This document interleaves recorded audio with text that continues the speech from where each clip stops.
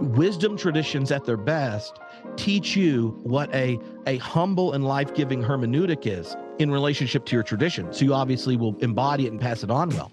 But that hermeneutic of the divine, where God is where we live, move, and have our being, is something we can then apply to all encounters with the other, be it aesthetic encounters or physical encounters, these kinds of things.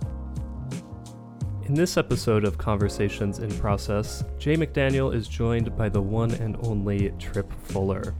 Tripp is a process theologian and host of the Homebrew Christianity podcast, and he is also a postdoctoral research fellow in theology and science at the University of Edinburgh. Tripp also puts on some very interesting process theological events, such as the upcoming Theology Beer Camp, The God Pods Strike Back, coming up in October of this year. And guess what? Our very own Jay McDaniel of Conversations in Process will be there. So stay tuned for that. In this conversation, Jay and Tripp venture into some more personal territory. We get to learn a bit more about Tripp's experience of his faith and understanding of music and how he brings his faith into his family life. So a bit of a different look at someone who's likely very familiar to you. Enjoy. So let's get started. I'm curious myself. How did you get so interested in theology, and what were the formative influences on you early on, both religious and ostensibly non-religious? Music, the natural world, family, life experiences, that kind of thing. Can you get us started in that way? Yeah. You know, I grew up in rural North Carolina most of my childhood until basically middle school. And I was a Baptist preacher's kid. And I usually tell people that meant the religious diversity I was around was the kind of Baptist you were in North Carolina. So, you know, we had the giant spectrum of free will, missionary Baptists, Southern Baptists, like, you know, that it was the variations. And it was also like I remember in elementary school when we had our first African-American student at the elementary school and the first Jewish one, and how just having them as friends occasioned questions, because my family are avid readers and things. The good question in the home turned into, well, why don't you look at this or read this and then we'll talk about it. And so the intellectual side was always encouraged. My parents had a giant library and valued education. We were the edgy Baptist in that world, you know, like women were allowed to do things at church, that kind of stuff. Like when my dad performed an interracial marriage, the Klan burned a cross on the church lawn. Like, so I always try to give those things, as most people that know me just know me after I was on the internet and you could find things. And they're like, well, he's kind of wild and crazy if you grew up in that space. But I'm like, no. That's what my neighbors were, tobacco fields and a church. But because the intellectual thing was something important to my parents, good questions got books. And then they said, then we'll talk to you about it. So the first big one religiously was fourth grade. It was Holy Week. And for those that aren't Christian, like the last week of Jesus' life leading up to Easter. And I read all four Gospels, accounts of Holy Week, and like a Baptist, made a chart about Bible, but not for foreign policy reasons, Jay.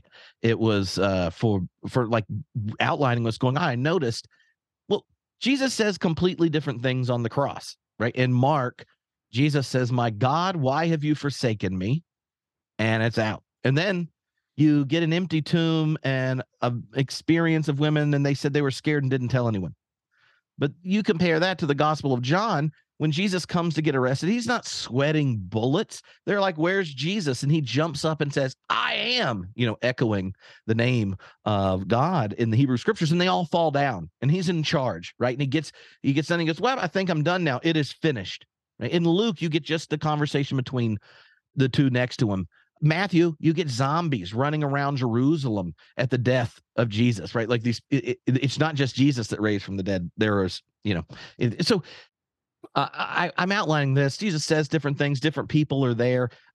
What day of the Passover celebration Jesus died isn't the same. And I remember thinking to myself, not, wow, this is wild, crazy diversity is here. I thought my Bible's broken. So I called my parents and got them in there. And I'm like, look at my chart. And I remember them looking at me and go, no, it's not broken. That's what's in there. I'm like, what in the world? Who was the editor on this thing? Don't you think it would have been important to at least have a clarifying account of the death and resurrection? And I remember this conversation and them talking to me about, like, well, even things we would all talk about. Oh, that was the greatest trip when we went on spring break to Florida and saw the baseball game, went fishing and went to Disney. But if we all took our versions, it would be a little different. And now imagine years later, and everyone knows this is the most important story they're going to tell. And then so what gets attached to it? All their loves and all their ongoing experience with the divine. And then you get these stories anyway, and they're trying to we know this account. That doesn't make it untrue, but the truth isn't what you're looking for, right? A seamless, harmonious, perfect, objective, settled account. And that was when I got handed a book. And I remember the cover, but I don't remember the name of it. It was some book that was kind of explaining the basics of the Gospels, composition, and history. And I didn't understand it. I just knew I wanted to. So after that, anytime I got good questions, they would come up. When we moved to Raleigh let me stop you there. Let me stop you before. Yeah. So how old were you as you're telling that story? How old were you at that time? So 10 or 11. Okay. And, it's my experience that Baptists always know a whole lot more about the Bible than I do. I grew up a Methodist. How did you learn the Bible and how did you think of the Bible as a very young child at age 10? Was it an inerrant text and then you were shocked or what? My family were the ones that got kicked out of the Southern Baptist Convention during the fundamentalist takeover. So I grew up thinking all truth is God's truth. They made fun of, not in front of them, fundamentalists because they're like, that's not even what's in the Bible. Like, no, anyway, my dad's was in a church history PhD program during the takeover. And his people, all the committee got fired, for not signing things. He later finished his doctorate at Drew when I was around that age is when he was doing it. So we were not normal for rural North Carolina. I see. But the Bible itself for Baptists, you're right. Like, I didn't know that people could go to bed without reading the Bible and praying. I still have trouble doing it. I have to be inebriated because I just have done it my whole life. And so my primary piety is reading a sacred text and having an ongoing conversation with the living spirit of the divine. And if I do it well, it translates to how I relate to my neighbors, hopefully my enemies, and that kind of thing. Let me get clear on that last part. So except when you're inebriated, you do read the Bible before you go to bed, even now? Oh, yeah. Do you really? Yeah, it's sitting right there on my stand. It has been redone. My parents got it redone after it died because this has all the notes from. Well, I was a minister for 15 years and have all my degrees. So, I want to go back to the early Tripp, but while we're at the current Tripp right now, how do you read? Do you follow a lectionary or just let the Spirit guide you, or do you have some kind of system that you follow? I have not gotten good at a system after I was a congregational minister for 15 years through PhD program and after.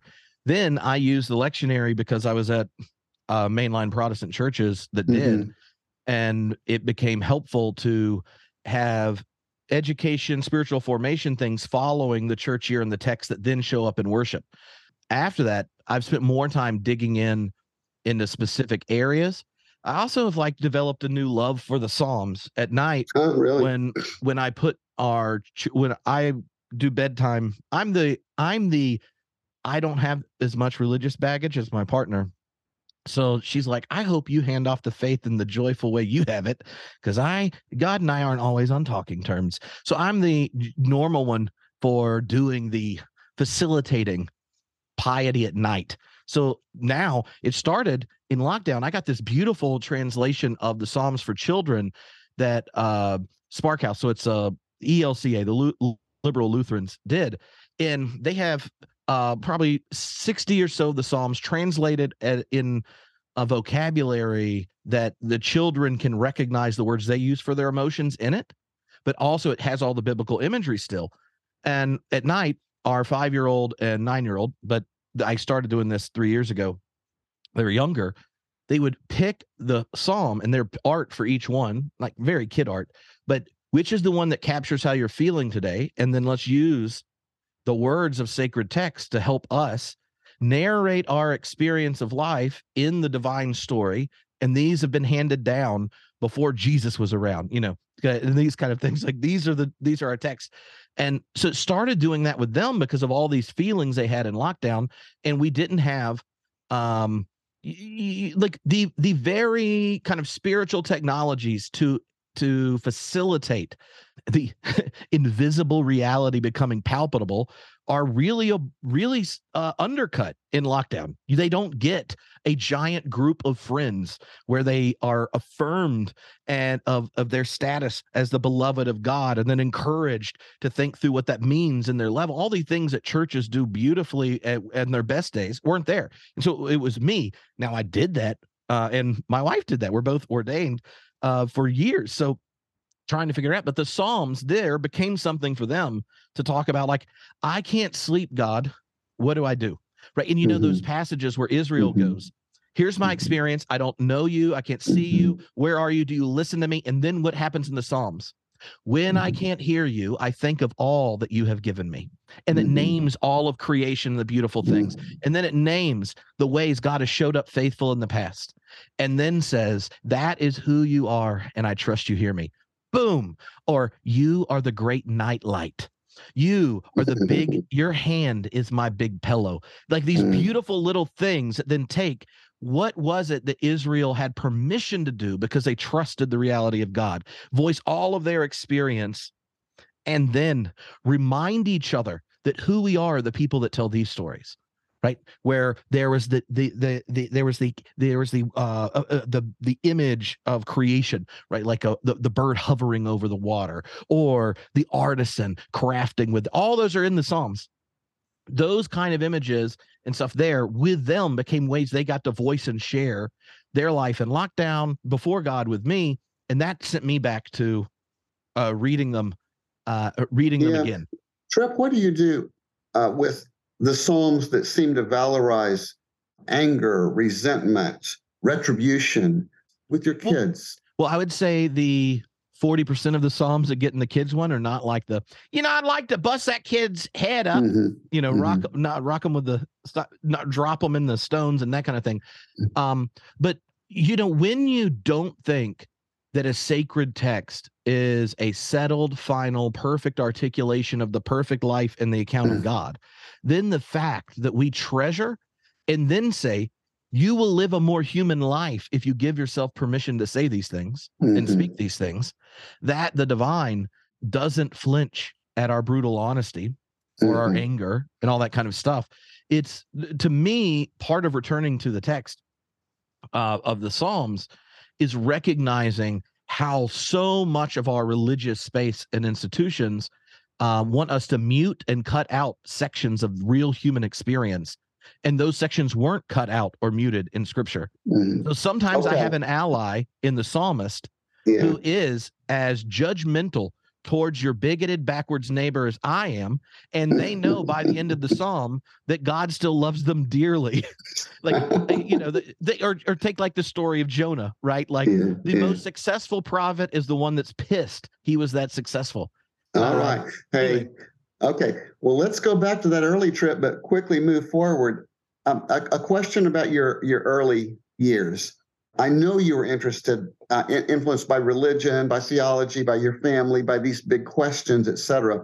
Were there other influences, or was that kind of it in terms of your own spiritual pilgrimage? How about music? How Oh about yeah. friendships? How about the natural world? Well, Um, the friendship thing, like I just mentioning, like I remember Greta and Elvis. Those were the first African American student and the Jewish student in this small rural elementary school. That the friendship has always played a big role. When I moved to Raleigh in the capital city for North Carolina, my family were church planting. We were like the first church that met in a movie theater with a rock band for music. mm, And I went to art magnet school. So, you audition for an art, you get in. So from sixth grade through 12th, I did theater for basically after lunch every day through the rest of the school day was theater. So, despite being in the South, being a straight white Protestant was not normative for most of my biggest friends. So there are plenty of individuals there. My best friend Raphael was a devout Jew, mm. who he says, Tripp, I know I can't be your favorite, but I can be your second favorite Hebrew. And so that and there were plenty of other Jewish friends in that, obviously in theater, despite I don't think rural North Carolina knew anything other than straight people. In a context of affirmation, lots of people get more honest about themselves, and I had to figure out what to make sense of that. There are also other religious traditions that weren't monotheists there. One of my best friends on the bus was Hindu, and that made absolutely no sense to me at first. And I had all the ideas that like Southern religion tells you, well, they're polytheist, right? And then, now I saw him not too long ago because we moved back to North Carolina, and I was like, oh, no. I actually I think I have like deep metaphysical ties with you, and I'm sitting there explaining lives like, you got to understand Whitehead. Listen to this. He's like, yeah, that's how we do things. I was like, have you heard about dual aspect monism? And he's like, yeah, I didn't know that's what it's called, but that's how we see the world. Okay. So In addition to the friendships, music was as well. I was in musical theater and stuff, and in all that goes into theater department was extremely important. really. You get at home in your body, in your voice, in working with communities. Like every day for the 3 hours that we do theater, you begin laying on the floor, basically doing contemplative practice. You get over all sorts of stuff. Where you can and can't do and how you have to trust other people. We won all sorts of awards, and many of them were my group of friends. We won twice for best comedy, one act comedy, and it was 3 or 4 of us that developed the whole thing in improv, and none of us could have come on it on our own. And yet we won the high school one act self-written one act, and then the seniors the year after us, because we all graduated, performed it at the Edinburgh Festival, the Fringe Festival in Edinburgh, because we won for the nation. But that whole creative process, I think you can intuit why process made perfect sense to me. The way the Bible functioned for my piety was learning to talk to God while wrestling with testimonies from historic people, and then understanding that relational dynamic of the divine in relationship to friends, with the arts. As in the rural areas, I went fishing all the time and lived around nature and in those kind of things. So I would say my formation and such, that kind of relational framework for faith existed from the beginning. It expanded the horizons where I would encounter what I met in Christ. If you're using Christian language. Just a word about music. Was music important to you? And if so, what music did you listen to and enjoy? Ooh, yeah. I love music. I love live music and group singing. I will do almost any of them I can do. If you've ever been to big homebrewed Christianity events, the opening night almost always involves 90s karaoke, because some people with religious trauma don't want to sing religious songs. And then some of them know these ones and don't know these ones. But if you are between 25 and 45, the average age of most people that show up, after 3 beers, everyone can sing Pearl Jam together. And and what are they anyway? So the music is always there. I was in all the choirs and stuff at church, in theater and singing. I led music and worship in church, and then in college at campus ministry groups and such. And then I was in rock bands, and we had our Christian version of things and what we played in secular context. But I think in many ways, the disenchantment of modernity has kind of squeezed out all the spaciousness of so many parts of our lives. One of the places that still exists for people that can't figure out how to use the word God in any constructive way, that have, because of the way modernity has structured our lives, we've disengaged ourselves from the natural order and don't think about it, let alone tend to it. We have a kind of attentiveness to the immediate present, needing to accelerate, needed to go faster, more efficient, and all these things that short circuit you from cultivating the kind of attentiveness that poetry and these kinds of things open us up. But one of the few places of like deep seasoned communal transcendence is music. In all sorts of varieties. I think the biggest one left is sports. The problem with sports is it's always tied to some tribal identity, the team, the combative, and this kind of thing. And that, I think that, which I do it. Like, I am the most obnoxiously Laker Dodger fan. So this isn't saying like I don't do that, but it's not as beautiful to me as the first big concert I went to in Los Angeles was U2 at the Rose Bowl. There was every generation, race, religion, all there. And if you've ever seen them live, it's basically structured like a giant mass, and everyone knows all the songs. And then you're sitting there singing it, and you're like, if you weren't there, you wouldn't know that was possible. And then if you were there, you go, I guess that is possible. And the next day, that's one of the reasons I love music, is it invites us to be honest in some sense. Like, it's solidarity for the immediate and emotive, rather than solidarity on like an idea or a vision and these kind of things. That then the disenchanted logic of modernity starts. We've already internalized how to deconstruct everything. But like when you start singing along with a songwriter that's telling the truth about your life better than you can do right now, then something beautiful happens, which is, what I was describing earlier. Why I've re-engaged the Psalms is it gave me permission, like as in the middle of my life, at acknowledging a lot of the things I've spent much time hiding and running from. Music can do that. The Psalms did it for me. And just not a lot of people, when they meet their therapist in the week, are like, they're going, what are you thinking about? Well, Psalm 87. It's made me think, so anyway. Yeah, no, I get it. So what's your favorite album? What's your favorite album, Jay? I love, I'm sorry, I run podcasts too much, so it's hard for me not to ask follow-up questions. But like, if Jay McDaniel got like your 5 best friends and you're going to get pristine brand new album on a record player, everyone has their favorite beverage, you're going to sit around and listen to it. Which album are you going to put on? I would put on Bob Dylan's Blonde on Blonde. Ooh. I would put on the Beatles' Sgt. Pepper.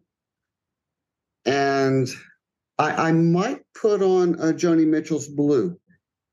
So that's my generation. But I really, really love music, and it's all kinds. And I play in bands also. And I played assisted living centers sing-along music. I do it 3 times a week for folks with dementia. And I play at a little country restaurant. I'll play tonight. We play pop country, Eagles, Beatles, country music.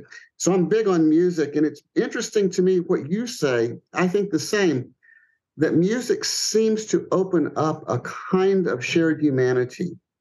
And actually, interestingly, a kind of mysticism. Mm-hmm. If mysticism means awakening to the more emotive sides of life, it takes us into what Whitehead would call subjective forms, moods, emotions, that we might otherwise be unaware of. And it can bring us together, albeit sometimes in tribal ways, because we like our music and we identify with our music. And sometimes we can dismiss other kinds. But no, everything you say makes such sense to me. I have 2 sons younger than I, needless to say, 31 and 34. And so they grew up on rap.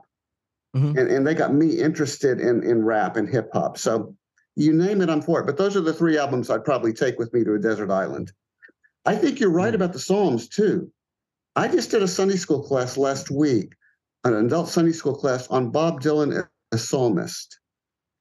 And I was making the case that his lyrics actually take us into places all over the place, actually, that we feel and know: tenderness, anger, resentment, hope, fear, depression. It functions psalmically. So I'm just on board with you on all that. What about Jared? If we were coming over to your house and everything's set up for like friends sharing the experience of an album, what's Jared going to turn on? I'd probably put on a Sigur Rós record, the Icelandic post-rock band, longtime favorite of mine. More recently, I'm wearing a T-shirt right now, Me Without You. Oh, yeah. Love their stuff these past few years. Well, that's awesome. Yeah, and you know what's funny, though, is, right, like you, Jay, like your kids' experience with that kind of music that wasn't yours then made you interested in getting to know it. Right. And I'm sitting there going, ooh, when this replays, I'm going to have to write down Icelandic rock band to go check out, right? Because I'm like, oh, I'm interested. Like I know enough of Jared, and we've hung out after at the last process event and stuff. I'm like, I'm interested. And then you will listen to those records differently because the person you care about and know, or your friend, is like, this gets at something that I would love for it to share with you that I can't just tell you directly. That, to me, is that kind of relationships making valid an aesthetic experience you would never pick is true. It's also true in food, right? Like when you have a new neighbor or a new friend that has very different spice cabinets than yours, or the lack of spice cabinets after 3 years in Scotland. But both those, I think that the process vision of religious pluralism makes the most sense of that. That's what we would really love to do. I want my process friends that aren't Baptists, that grew up in MySpace and stuff, to be able to listen to how the creative transformation of the divine has been working itself through in my faith and in story and my tradition. And then they can listen to it and go, oh, hell yeah, I get that. You make more sense to me. And then I get to be transformed by turning on their record, which I'm not in charge of. The only thing I'm doing right then is listening.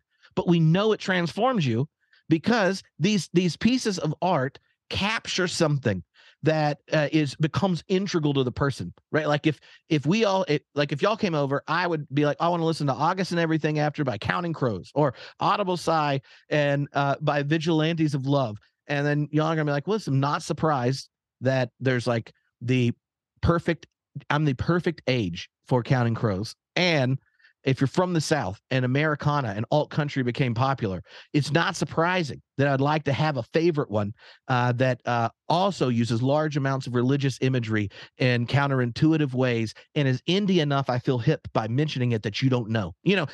But when you listen to those, you'll be like, oh, that makes sense. And then you'll be like, wow, Tripp actually repeats a number of those lines and probably thought he thought of them. Anyway, so I think the process relational vision gives us ways, just like appreciating different music that you share with a friend that we learn and grow from. We also learn to do that with wisdom traditions. Or, as I think it was John Tatominal that used the image, but I've used it so much since then, that one of the gifts of a process vision is that when you encounter a new faith tradition or a new wisdom tradition or a new practice, it's like expanding the spice cabinet of your cooking.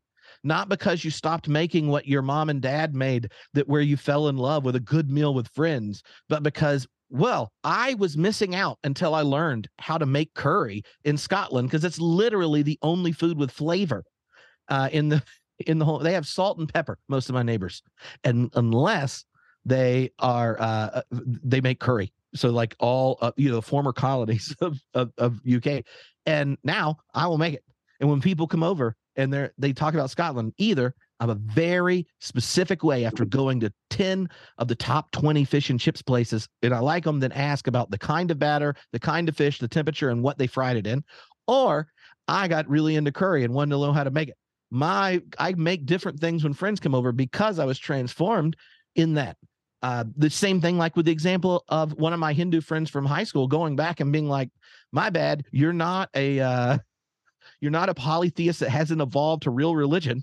In fact, you're the metaphysical intuitions that you were trying to communicate to me, I think I deeply share now.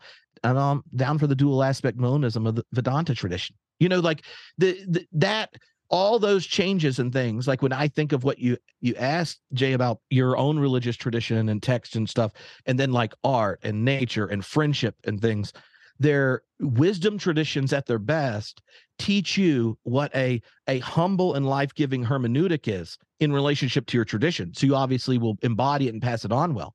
But that hermeneutic of the divine, where God is where we live, move, and have our being, is something we can then apply to all encounters with the other, be it aesthetic encounters or physical encounters, and these kinds of things.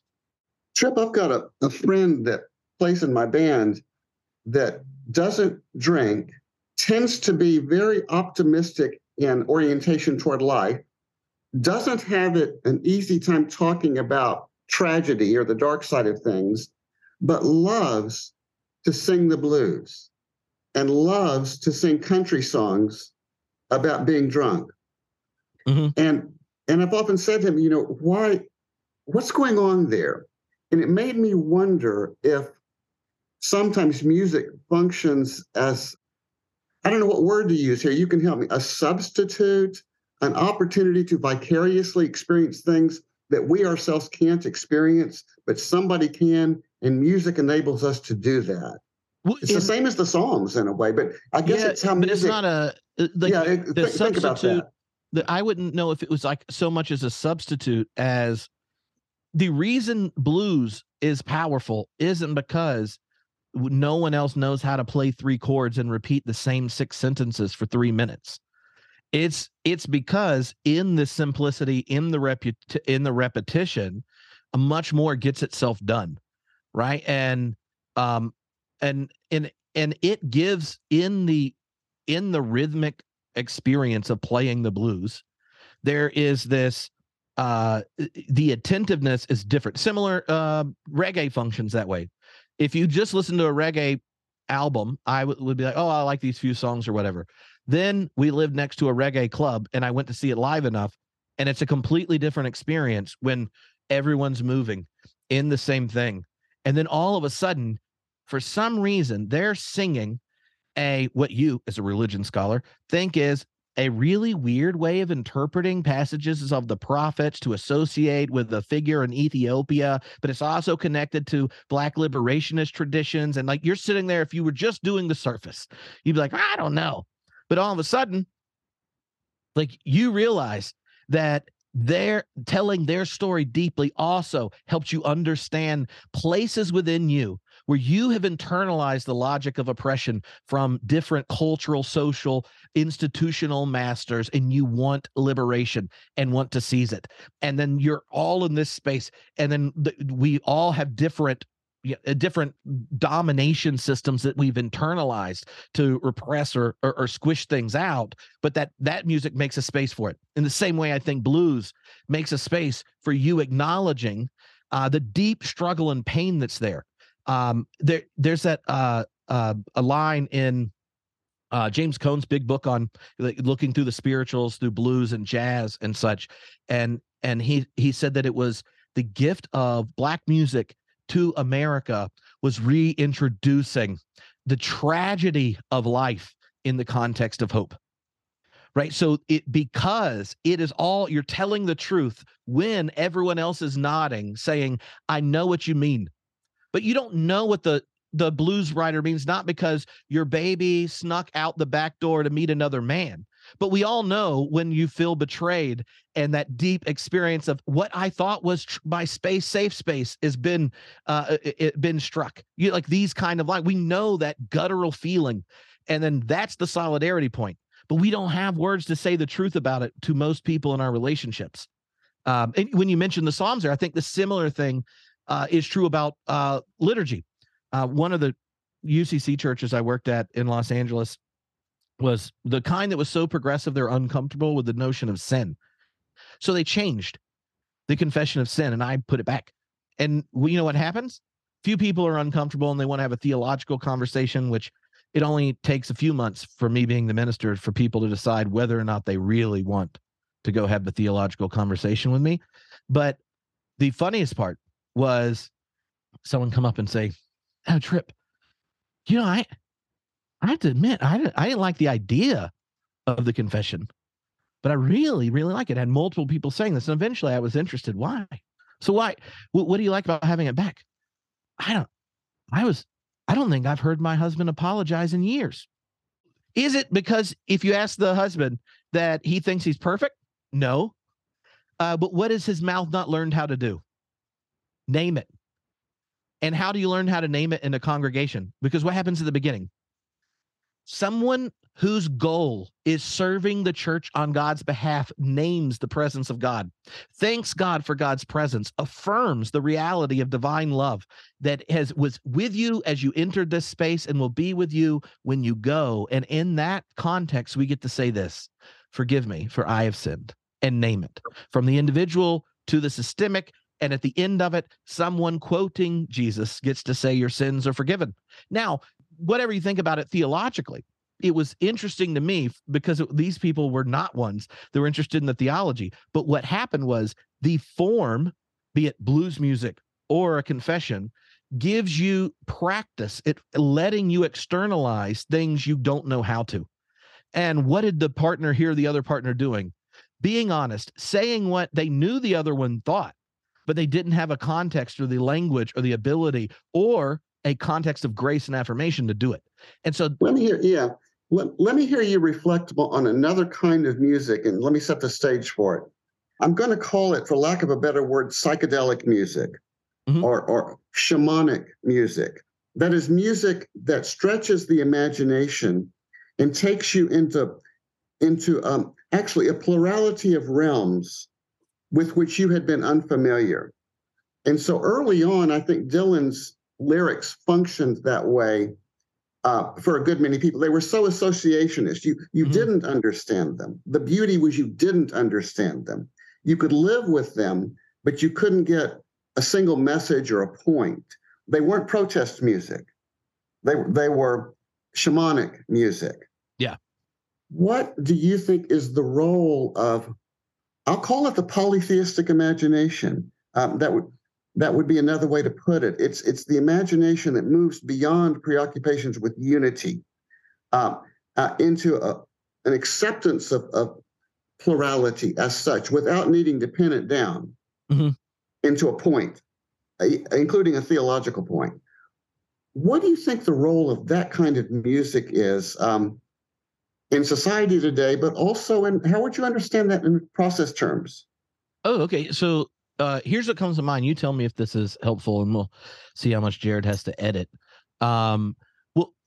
So those kinds of art pieces, I think their power is the revelation that we have all been subject to the logic of the one, be it in any way, or a kind of concreteness that cuts us off from the fullness of life. If we're thinking in process vocabulary, the place that I first connected these dots and then thought, how do I do those things in a worship context more often, was in Paul Tillich. Now, I was in high school the first time. I asked some question and my dad handed me Paul Tillich sermon books, and then I went through them all and was like, what's next? He's like, well, here's Dynamics of Faith, or, and was kind of going through when my wife and I met at 18, and the first Christmas, she got me first editions of all 3 volumes of it, systematic in the tricolored fold. And I'm like, whoa, what's up, baby? And one of the big things in Paul Tillich's ongoing reflection about idolatry, when he thinks about it philosophically, is he says that God or the unconditioned is like the source of all things, and it can claim any contingent reality can become a symbol or an event or a breakthrough or an encounter with the divine. Now, one of the problems with theology is that it is always a second order discourse, reflection on the dynamic relationship of symbols for the life of a community. Symbols can come and go and die and such, and all this kind of thing. But if you take the notion that a lot of things, because they're trusted, because there's wisdom in it, there's a set, and or you think of even in set theory, like there's a bunch of contingent particulars that are bound up, and then once the brackets go around it, it now acts like it's just one variable, when it's really right. Like if we know the history of Christianity, you tell me what the narrative is Well, I know if you were in Alexandria in the early church, the problem is that you don't lack orienting yourself pedagogically towards the ultimate. But if you went down to Antioch, they're going to frame it differently. And Tertullian's going to complain about both of those options until he meets a female with the Holy Ghost. And then we don't know what he thinks because it was so heretical, no one kept any of it, right? But all of those visions would take the narrative of Israel and life of the church and their philosophical ideas, and they call it the truth or the one, the logic or the gospel or whatever. Now on a street corner, we have 50 versions of those, right? And so the liberating part, I think, of those psychedelic types of experiences, or the breakthrough or the event of revelation outside the one, is that once you reveal something outside the set, it does two things. One, it tells you there is something more than the one. But the other thing is, it says that the power of the one is not that it's singular. It's actually the dynamic relationship of all these particulars and the way it functions. So like once something outside the set, that's all these contingents that are bottled up as a singular truth, when that becomes an event of the divine, then the contingency and particularity of everything in the one is revealed. If it is idolatrous, it resists that recognition and wants to erase, silence, kill, call heretical, anything that reveals the contingency of the big story that is being shared. But if those that are in that tradition don't recognize it, don't have a kind of authoritarian understanding of it, then that revelation is an invitation of difference that can be engaged, that can be transformed. If you took that second order theological discourse and then did all of our biographies, there would be like the version of Tripp he had growing up. And then there are these friends and he has to make sense of it. Does he either judge them, condemn them, hide from them or whatever, or does his account of reality have to start including this? And how do you include it? And then the vision starts to grow and it changes, and it grows and it changes because you recognize the flow of life in relationship to divine. It is always growing, evolving, and changing. So you don't need to spend your energy doing a cover up that it happens to be a set of contingent things. Because why? Because the unconditioned is connected to all of it. The question is, in what ways does it grab and seize you? Let's go there. But does that make sense? Why those? Yeah, no, it's great. You know, if you listen to your favorite album and you have a long relationship with it, and then Jared and I are like, oh, I know those 3 songs off Blonde on Blonde that are on the Greatest Hits album our parents had in the car. Then we hear these other songs, you're like, oh, that's wild. I didn't know about that. Well, I confess I'm trapped within many logics of the one, because I think that what I like is there's a tendency. Now, this is true, and this is normative, and everybody ought to like this. They don't see it, but I want to take this in a direction. I want to talk about God. It's easy for people to think that God names an ultimate source, a something of which all things are manifestations or emanations. That's the Neoplatonic perspective. But you see it, I see it, even in Tillich. God is the ground of being, not a being among beings, but the ground of being. And an interesting feature of Whitehead's thought is that for him, God is not exactly the ground of being. He names the ultimate creativity. Right. And he says a whole lot of things about it, and it's not all consistent. But he's pretty clear that both God and the world, and he says this, are in the grip of something more. And he uses that phrase, in the grip of something more, of a creativity. And in dialogue with Buddhists, that's rung true. Amida Buddha is not the Dharmakaya. The Dharmakaya is this fathomless something, neither good nor evil, without preferences. But then there is, in addition, Amida Buddha. And John Cobb says what Pure Land Buddhists mean by Amida is kind of like what Whitehead meant by God, not the ultimate reality, but in a way, yes, a being among beings, yes, albeit everywhere and markedly different and everlasting, etc. What do you make of that? Does that challenge you, or can you link that with what you said 5 minutes ago about the logic of the one? Oh, yeah. So now the reason the logic of the one and the conditioned unconditioned thing was helpful is like that was the person I was wrestling with when I first had those questions, right? And there are other questions where the person I wrestled with when I had them was reading process thought. So the like when you ask a question in the biographical frame, it's like, who did I talk this out with? I would say, just for people that are interested in Tillich, in volume 3 of his systematic, I think he breaks rank on his own ontology. Really? And the spirit of life and these kinds of things have causal traction with reality in ways that his ontology doesn't allow if it's internally consistent. But I was told I wasn't internally consistent in an article, so this isn't a diss. Just I think that challenge is there in all philosophical theologies that are trying to, one, if you're Christian in some way, talk about how ultimate actuality, if you're thinking process, was present in some unique, distinctive, transformative way in Christ, in the person of Jesus and the Christ event and the structure of Christian existence that flows out of it and such. And that dynamic of the one and the many increasing by one, that is the dynamic where that's taking place. But if you imagine that and you're thinking about God, then there's some vision of the divine that is not a metaphysical exception. You can't just imagine that dynamic, living, covenanting image if you use Hebrew scriptures, or incarnating image if you're thinking of the Christ. Like, those things could be revelatory of reality, but they are not a forsaking of the rest of reality. Now, that picture of dynamic relationality is something you are going to have to use when reflecting about other wisdom traditions, I think, especially in a kind of post-Christendom context, culture, and this is something Tillich made a big deal of, is like, Christendom used to be culture. It's not anymore, but humans still ask these same big questions over and over in each and every context.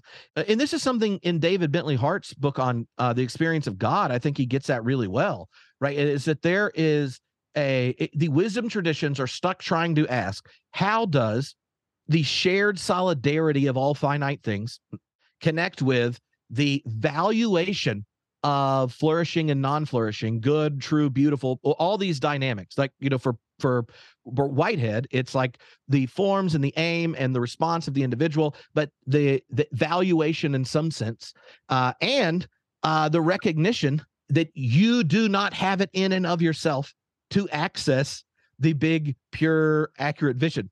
Religious traditions are stuck in this dynamic of like shared solidarity, source, and the dynamic of valuation in some way. Wisdom traditions give you different tools and insights, or spiritual technologies or whatever, for getting at it. And more is always getting itself done in those traditions than the practitioners know.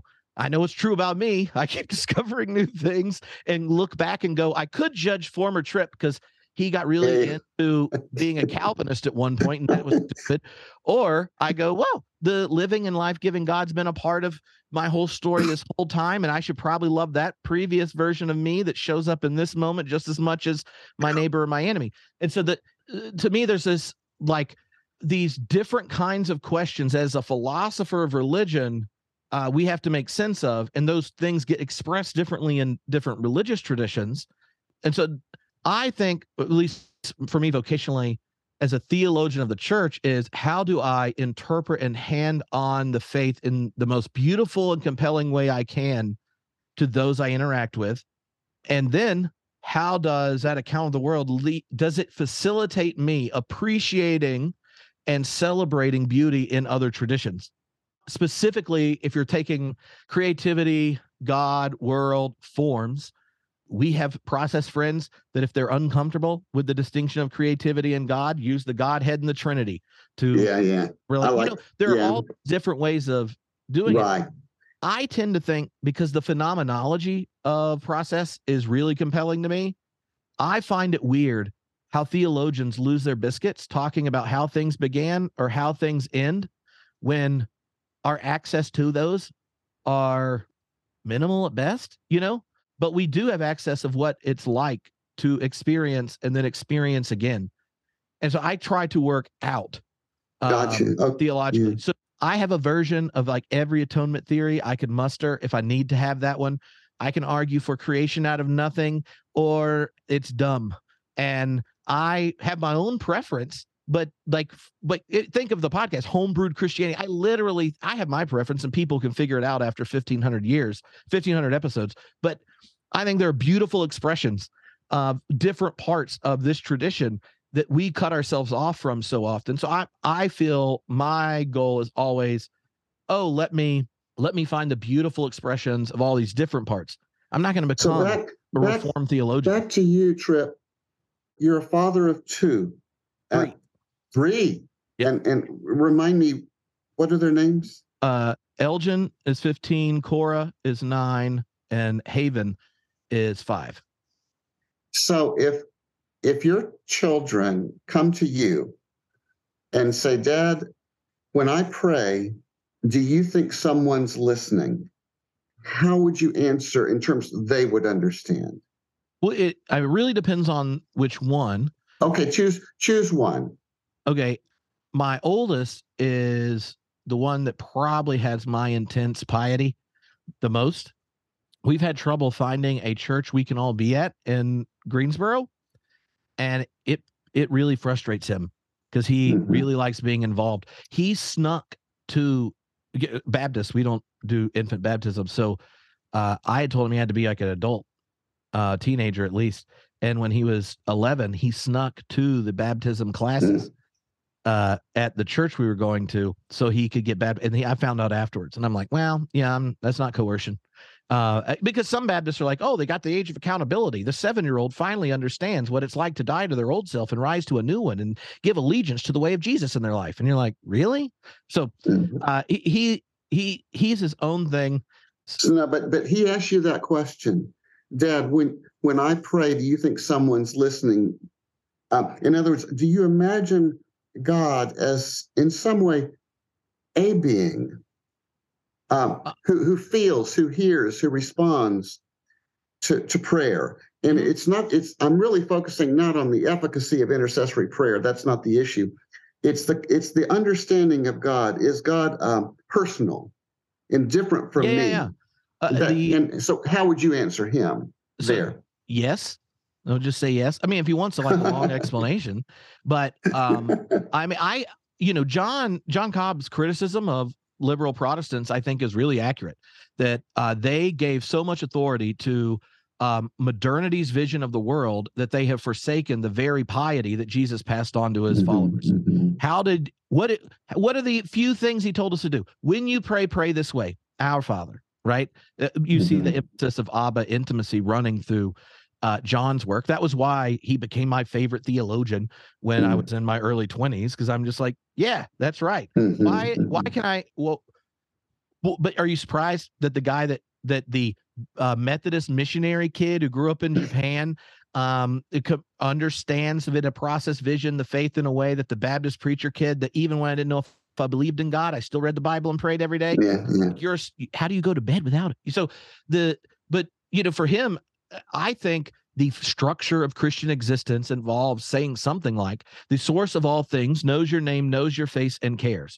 The most true thing about you that you encounter each moment when you attune yourself to the divine is that you are the beloved of God, and that is true of you, your neighbor, creation, and your enemy. To internalize the affirmation of the divine is expressed in that same loving solidarity to the other. The life and gift of the gospel is that this God has not forsaken you even unto death. And whether your own agency leads you to Sheol, far away from the presence of God, or in rapturous bliss that very next moment, the love of God revealed in Jesus the Christ meets you. I nuanced it in just enough way you can guess how the process person sees it. But I don't think talking about prehension will communicate to one of my children what the subjective of God is ultimately telling to me at the end of part 5 in Process and Reality. No, I don't think that'll work either. I don't recommend it. But here's an example though with Cora. Like, she's 9, right? I mean, you can guess Cora is not an arbitrary name here. It starts in Plato's Timaeus dialogue. It is the concept, that which all things participate in and nothing particularizes, which is ultimately creativity in Whitehead.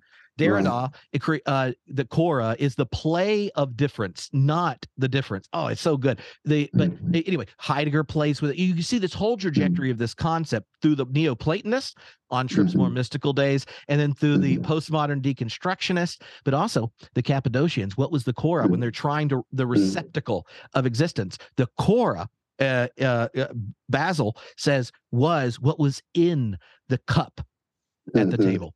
This is my body. This is my blood. That is the Cora. And that is the divine life that we are being given and woven into. And so when Cora are talking about this, I said, you know why I named you Cora?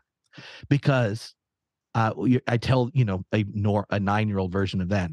And she goes, well, what does that mean? I said, in the early church, when they were trying to understand how God was present in this person who embodied the love of God, but also that God is the source of all things.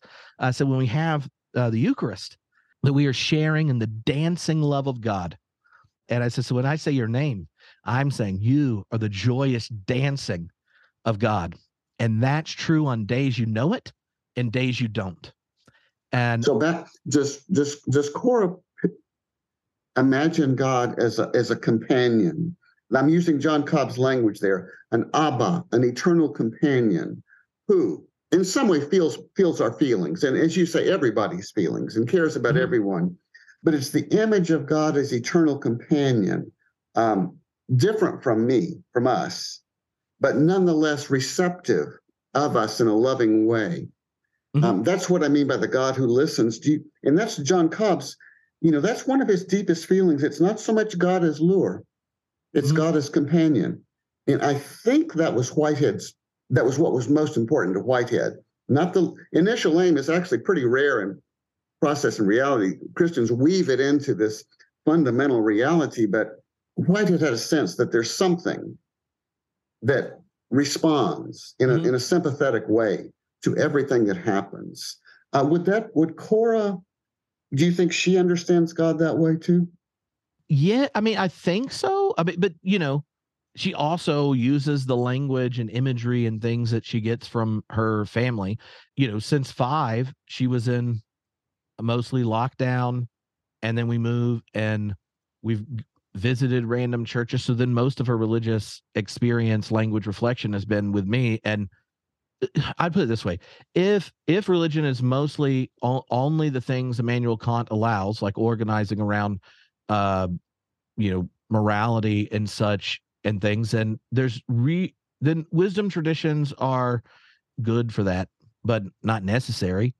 And the results of religious traditions that are very good at communicating the moral vision of Jesus are the worst at handing on the faith in ways that actually inspire actual giving and actual use of your time for your neighbor, right? Like the people whose God is the biggest asshole actually give more money and time. So, and if you ask them why, part of it might be they're scared, but if you actually know them, and I've had them as my congregants, they're there because they have encountered love, and this is what it's like. What do? You share it. And so in some sense, I emphasize those things because of it's important to me. Also, I'm sure you've had this experience, like, everyone knows death, but you don't know it until you have your kid. That is a time death becomes real in a different way. And so what is it that I hope my children, what is the wisdom I can give them that I hope stays with them, even if they don't agree with it all the time or whatever? But when they think of what mom and I give them, what are the things that are there? We came up with, and it's an ever-growing list. They don't know this, but Fuller Family Truths. And they get them at different points when they start to ask good questions and things where like, here's a statement. And the meaning of it grows as you get older. But like in the first one is the most true thing about you is you're God's beloved, right? And when Haven was 4, we told him. And the other 2 were there, siblings, and they knew it. What is the first Fuller Family truth? The most true thing about you is you're God's beloved. And what does that mean? That personal bit is really important.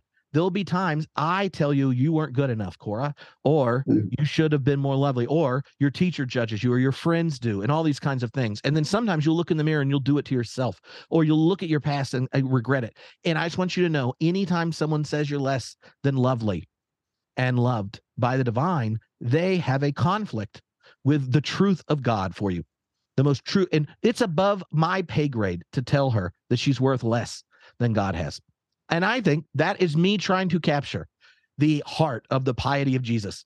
It was practiced in how he taught us to pray, and how he mocked people that were worried about what you could do on a Sabbath or if he could forgive sin. The authority of Jesus, when he occupies it in transgressive ways in this historical context, where he transgressed to say that the sinner or the hurting or the excluded were the beloved of God, and you do not use Sabbath law or morality to cut them off from that affirmation. And I think that's true. And if it's not, it should be. And so that's there, right? But then they get to treat others as you want to be treated. Then you get to like our oldest, when he turned 15, I gave him a pen of, my second favorite sacred text is Lord of the Rings, of the Mines of Moria, right? And this is entering a destroyed dwarven stronghold, but it in Elvish over it, because they had an ongoing conflict, elves and dwarves. It says, speak, friend, and enter. Then you speak it in Elvish, and then the door to the dwarves open. And I said, the greatest gift in life, this is, I guess, rule 6, the greatest gift in life is friendship. And I want you to know, Elgin, that Mom and I are committed to supporting and encouraging you so that we end up just being friends. And this pin's on here because you're 15 now. And whenever you need to have a conversation with Dad, you can have it. But you now have permission to tell Mom and I want to talk to my friend, Tripp, or my friend. That's great. And that is how we promise to relate to you in those moments. But that's why my favorite verse in the whole freaking Bible, you want to guess what it is?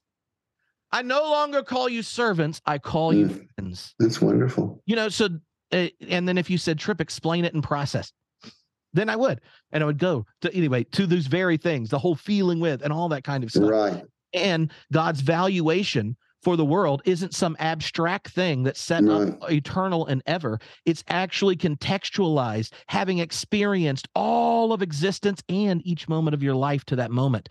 And there, based on what's actually possible in front of you, the horizon of possibility, God gives the gift of divine valuation to you. And then we'll do it in the next, regardless of what happened.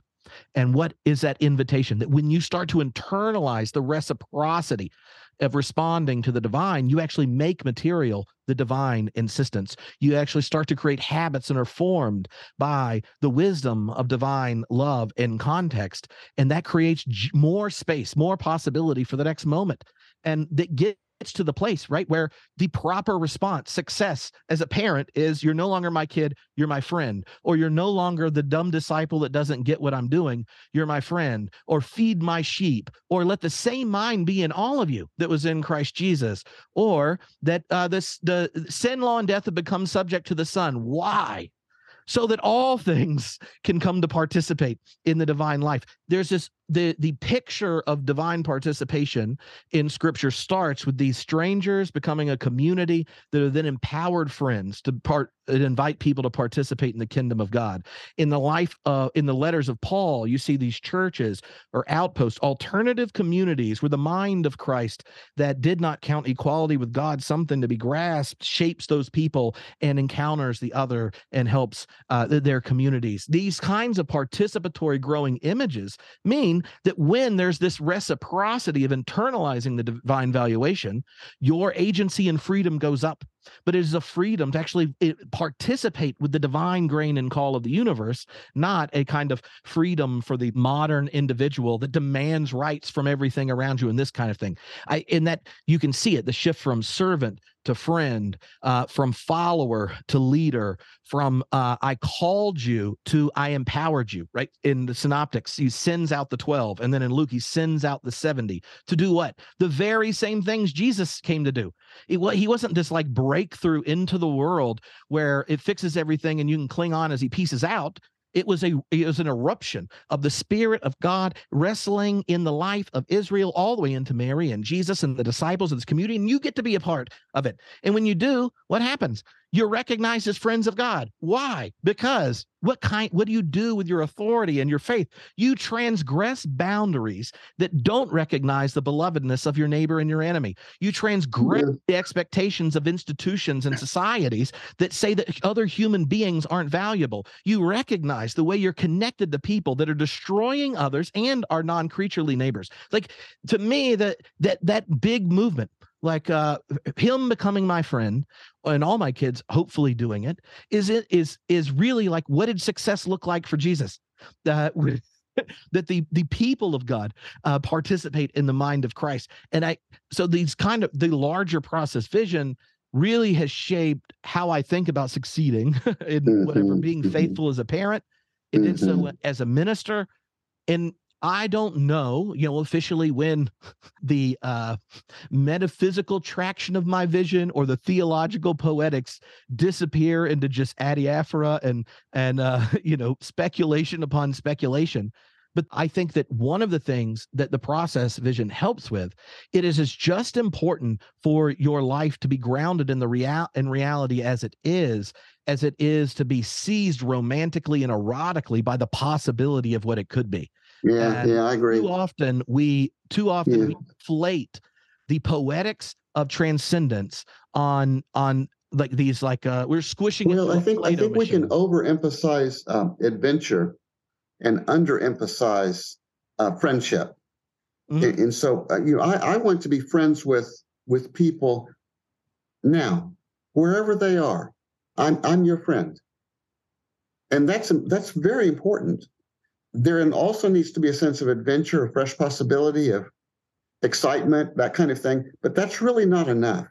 And so I really like your theme of friendship. I've never thought of the ministry of Jesus as, among other things, centered in the possibility of friendship, and in a way setting a wildfire of friendships, a tsunami of friendships. That's what it's about. Let's share this possibility of friendship.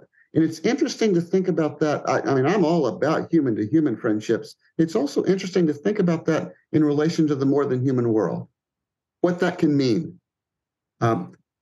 Friends with the earth. I didn't invent that phrase, as you know, but to think about what that really means. And for that matter, friendship with animals. What does that really mean? Here we go.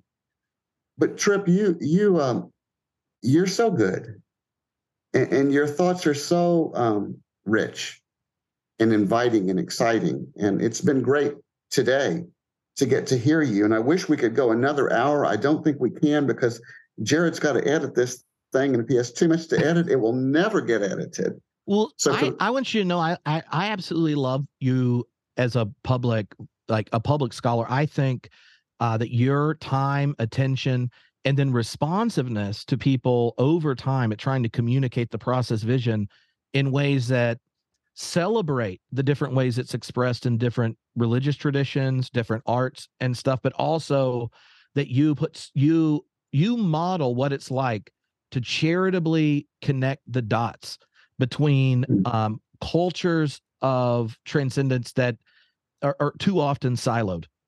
And you do it by, like, you don't bear false witness. And sometimes you respond to those of us in the process community that are overzealous to make connections, to like preserve the difference that's there. And other times you reframe things that are cherished at different parts of life, that with the larger process framework, we see elements of solidarity and connection that we don't.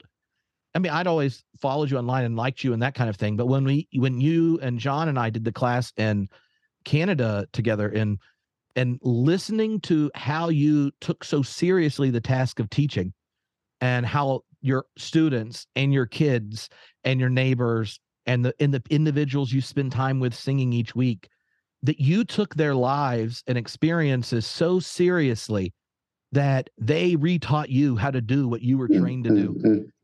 I think that is it was so beautiful to me and compelling that it made me not want to miss when you publish things. And I'm always excited to see you. It's one of the reasons I love this podcast. And I have been interviewed, I don't know, 40 or 50 times. And most of these questions are not ones I've been asked before. And so I was super pumped. let me say, and this is true. I want to be a friend of Jesus the way you describe that friendship. I want to walk in his footsteps as you present it. And I feel, despite my no boundaries openness and let there be plurality and reframe things, I'm a Christian. Mm-hmm. And my understanding of Christianity is to share in the journey of Jesus as best I can. Do you remember and feel that? the presence of Jesus's Abba as best I can. And you give me new eyes for what that means. That means sharing the good news of friendship as a genuine possibility for us. So I'm really grateful to you. And I think you're brilliant besides. So, you've got that deep insight and you've got that remarkable intellect and imagination. So I do hope that this is one of the few occasions that you've gotten to talk about music. And maybe not. Maybe you get to theologize about music all the time. But I really liked that part of our conversation. Well, for Jared's sake, let's close this off. All right. Thank you, Jared. Take care. Yeah, no problem. Conversations in Process is a podcast from Open Horizons and the Cobb Institute, hosted by Jay McDaniel. If you enjoy these conversations and would like to support the show, consider becoming a friend of the Cobb Institute or making a donation at cobb.institute. Or leave a review through Apple Podcasts to help others find out about the show. Thank you for listening.